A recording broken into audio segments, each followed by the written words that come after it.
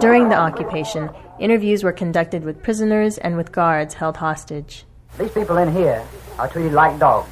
Not only the black, the Puerto Rican, the black, and the white. Right on. And I want everyone to know that we're going to stick together, that we're going to get what we want, or we're going to die here. All of us. My name is Johnny Delgado. I'm a Puerto Rican, and I'm proud to be a Puerto Rican. And I've always been proud to be a Puerto Rican. Now I'm going to lay it on you the way it is. These people here are trying to kill us. All these dogs up there with all those rifles are trying to kill us. But we ain't going to quit. You know, we're not going to quit? Because we're one. We're one unit. We're tired of being beaten. We're tired of being oppressed. We're going to get this if we all have to die. All of us. What is your name, please? Frank Stroll. What is your job? Correction officer.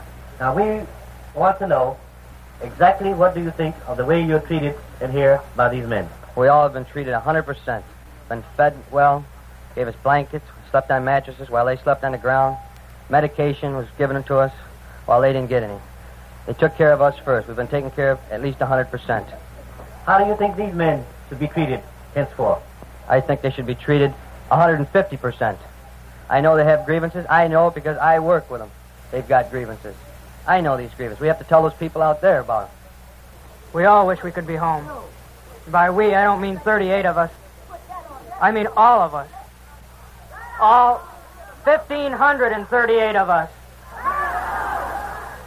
To the oppressed people all over the world, we have the solution. The solution is unity. I'd like to speak to the brothers in Buffalo. And I want you brothers to get together because we together here.